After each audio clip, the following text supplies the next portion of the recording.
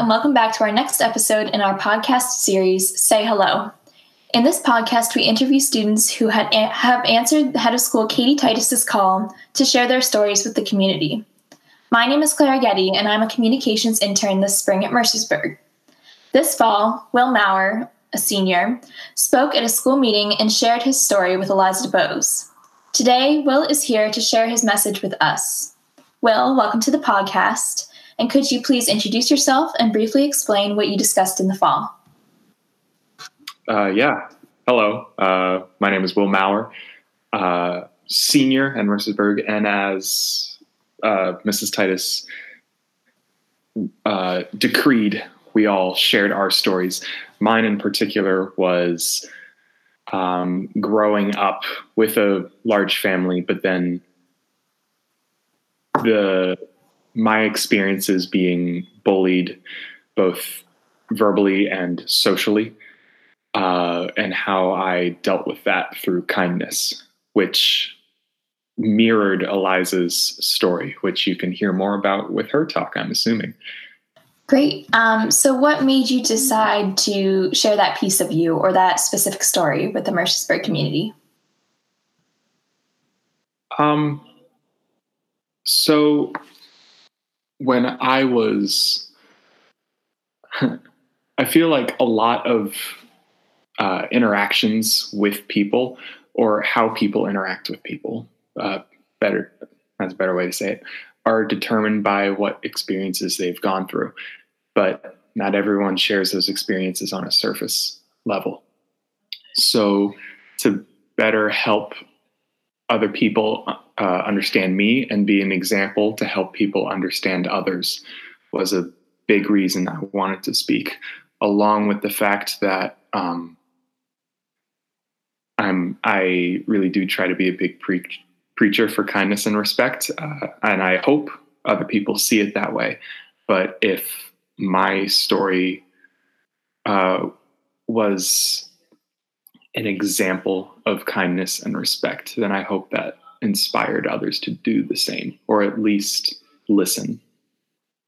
Yeah, so your story kind of focused on your struggles growing up in elementary and middle school, right? Yes.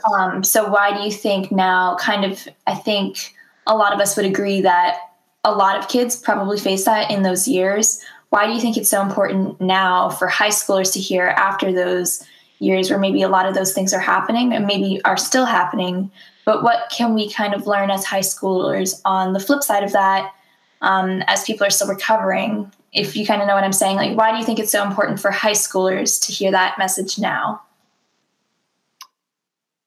So often I do find myself trying to block out those years of my life, almost just trying to forget them, almost as if they never happened. But the matter of the fact is that's an important part of who we are.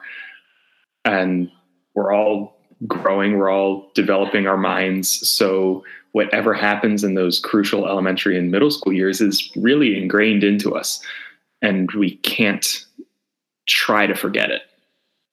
So for high schoolers, I would say, don't try to forget it. It's so important for us to remember those times, but then also open up and share about them, because you're not going to grow past them.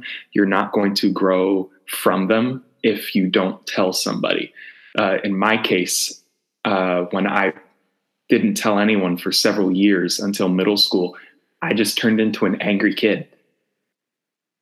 But telling someone is the first step of moving past it, but then acknowledging it and remembering it is the first step from growing from it. Great. Great answer. So kind of going in a different direction, I know you specifically too are very, I don't want to use the strong words of anti-social media, but I know that you don't have Snapchat. Maybe this is different now, but you are very, I know you were very restrictive in what social media you were using.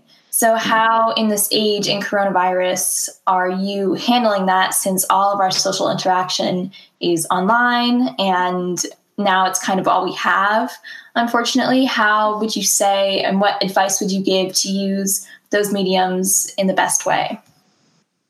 All right. So the beginning of this senior year, I made a petition almost to get Snapchat to my parents, because their data plan, their rules, and I have my own opinions. But I wanted to get some kind of common social media platform to communicate with my peer group, my swim team, and my friends. That was pretty much it. And that's pretty much all I do. But during these times, self-quarantined, it's been hard, but I do find that, and if you managed to catch Jesse Zhang's springboard last night, no amount of texting or likes or swipes is going to compensate for someone's voice, someone's face.